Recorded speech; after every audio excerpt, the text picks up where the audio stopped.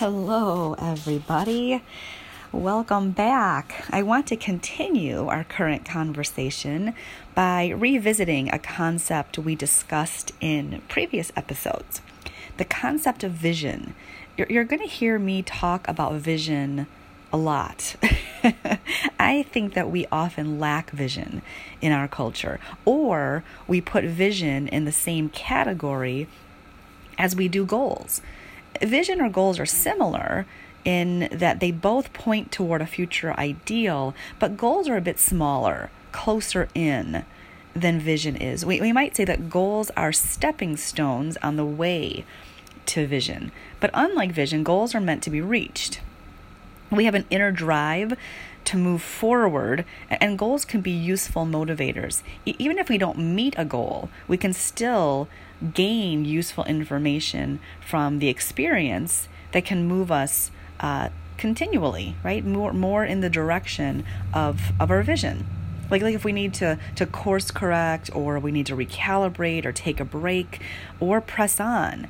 If life is like a journey on the open seas, goals are what we use to navigate around the obstacles that we can see or those that we can predict in the near future, like maneuvering out of the harbor without knocking into anything, right? Or circumventing foreseeable storms.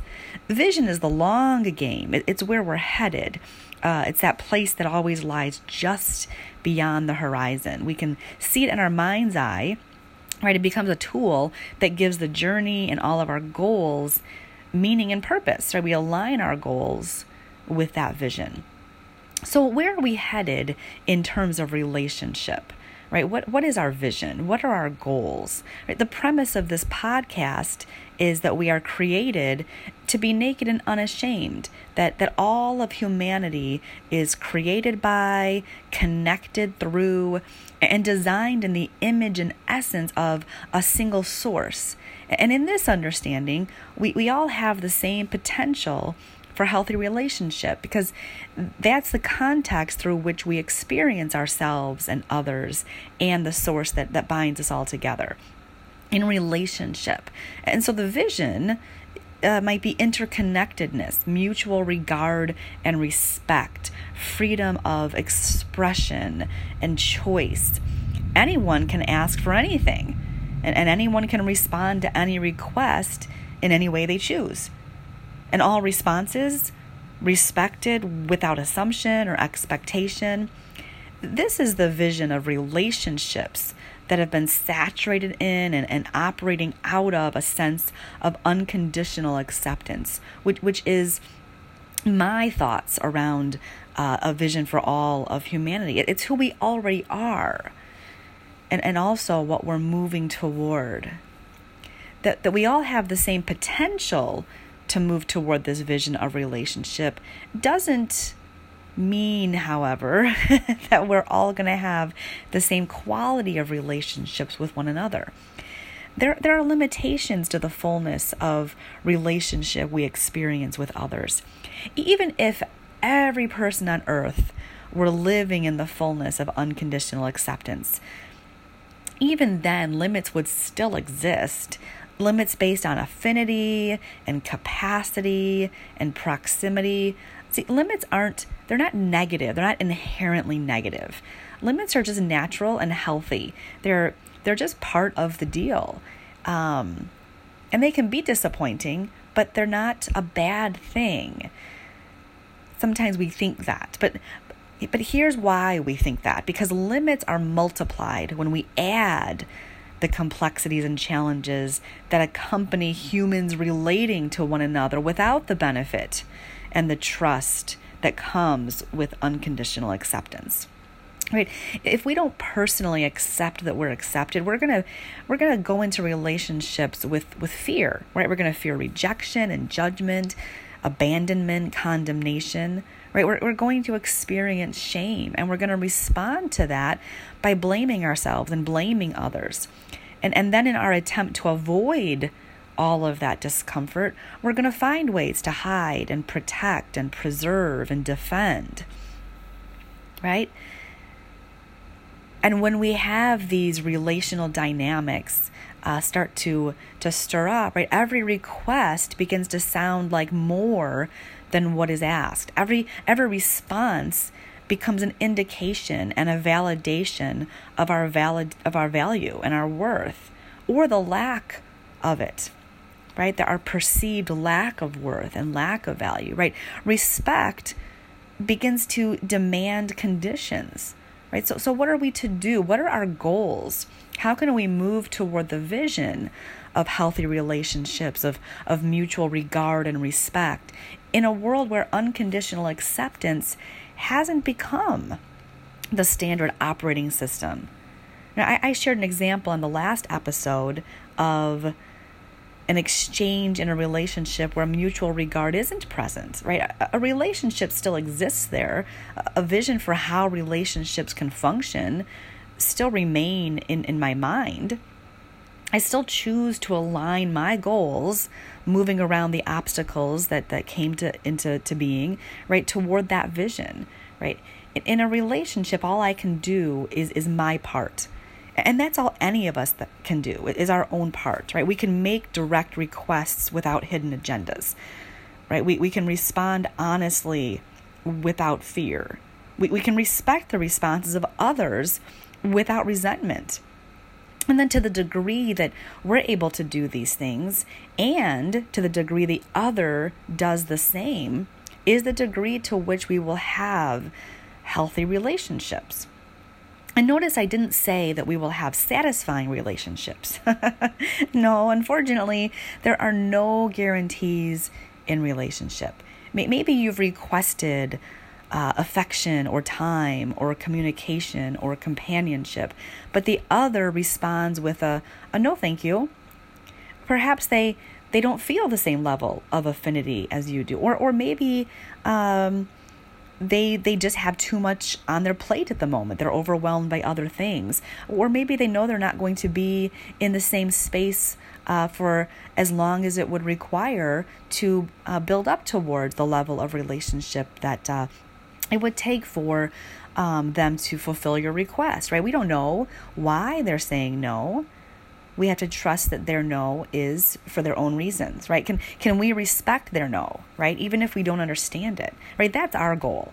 And in that goal, in order to achieve that goal, right, we may have to face some of our own emotions that are triggered. And we have to look back and see what's going on here. Why is this emotion so big and so powerful? What is it pointing to? What wounds might need to be named, right? What losses in our past, or the loss of the vision of what we wanted that relationship to look like? What might have to be grieved? There is such a thing as grieving the loss of the things we've not yet had, right? The vision of something, right? Every breakup we've ever had in the past, every friend that has moved away, all of these, we miss what was, but we also miss what we had hoped would be. There's always the loss of the vision of what we had seen that particular relationship turning into, right? So maybe when someone responds a certain way, in order for us to stay present and not read into their response and not chase after and try to control or manipulate, maybe we need to sit with our response and find out what needs to be grieved, what needs to be named, right? The degree to which we are respected, right? Because we respect other people, or we try to, right? That's our goal, is to accept their no, or to accept their answer without adding to it, without assuming what they mean, right? Maybe we can ask questions, but we have to ask those with no strings attached. And that's the type of respect that we want to receive as well, right? And to the degree that we receive that response, that respect that comes back to us, the degree to which people respond to us without assumption or expectation, without control or manipulation, right? That's the degree to which we are able to trust, right? Respect isn't related to the number of times someone accommodates our requests. Respect is related to the way in which someone responds to our no. And sometimes the way that they accommodate our request. If someone's accommodating us just in order to not get us angry, or in order to just acquiesce, or whatever it is, for whatever reason, right? That does not foster respect either, right? We don't feel a great sense of, I can trust their yes. I'll tell you, so many times I have learned to trust someone's yes because I have understood and respected their no. So I've been able to accept the yes and respect that. So the way in which people respond, that's what fosters this trust and allows us to see the level of trust that we can give them and to offer them in relationship, right? Because here's the deal, respect, like true respect, breeds freedom. If you say no to me and I accept that and I respect your no without having this intense urgency to make you answer for it, right? That's not respect, right? True respect breeds freedom.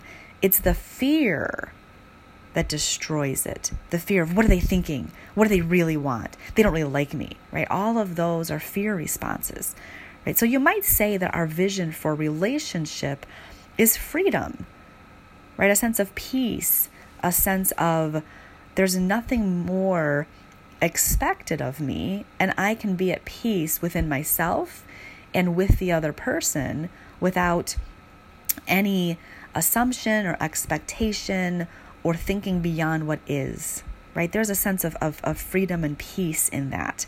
And our goals then are to root out the effects of fear on our relationships, on our ability, right, to do our part in relationships with other people, right? Our goal is to show up and be fully ourselves and not second guess what the other person is saying or doing. And creating distance and space in a relationship, all that is a matching our level of trust with the level of respect that's been shown. It's not something we do out of fear. Now, sometimes fear can start that problem. If I have a gut reaction, I'm walking down a dark alley and I see someone coming towards me, my gut, my fear is saying, put some distance between you and that person, right? So fear can be a healthy motivator, right? But what I'm talking about is that fear that we're bringing in from other moments, right? The fear of somebody asking something from us that we feel is a demand beyond what they're asking because we've been demanded in the past. So we have a reaction to their request, which is beyond the face value of their request. That's not respect. That's not freedom. That's fear, right? So we have to root out those, the spaces where fear comes from. Right. So when we create that distance, when we match the respect that we've been shown and the level of trust, right? This is something we do out of respect for ourselves, honoring our needs, honoring what our level of trust, right? It's also something we do to honor the other person, to respect their choices and how they've limited the relationship. Right? It's something we do out of freedom, out of accepting ourselves, validating our own needs, and allowing the relationship to be limited by the choices that others make, as well as the choices that we make, even if we don't want the relationship to be limited the way that it is. We've got to work that out. Right? Limits are not a means of punishing or testing or controlling. Limits are the natural and healthy consequence of responding respectfully to the choices of others while also honoring our own needs. Remember when my son was kicking his sister? Remember that story? Right? She placed distance between herself and his kicking feet, not in an effort to get him to stop, but out of respect for her need to not be harmed.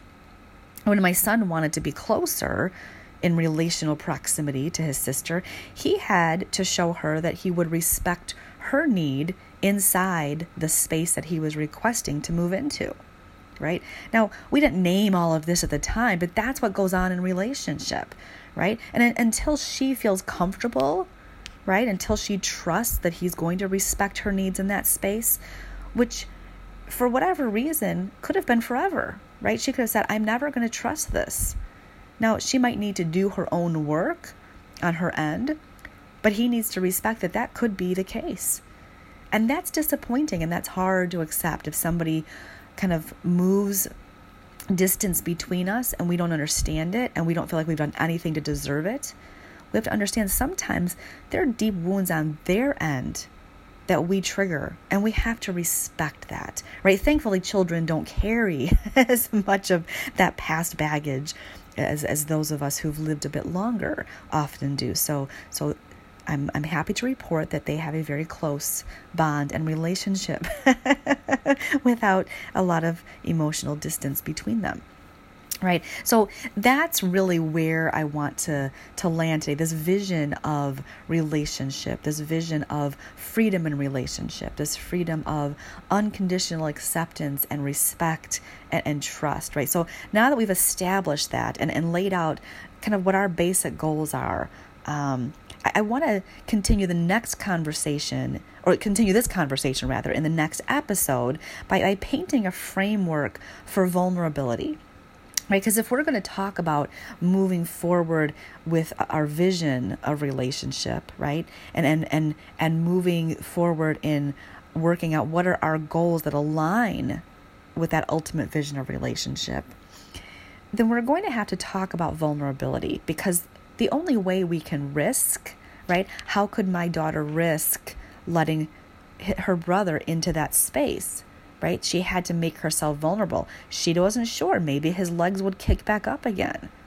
And I'm sure that probably happened a time or two, right? So we're going to set up that framework for vulnerability and discuss how appropriate risk-taking can help us discern where we need to set up and limit the emotional space and the physical space in a relationship. So until then, have a great day.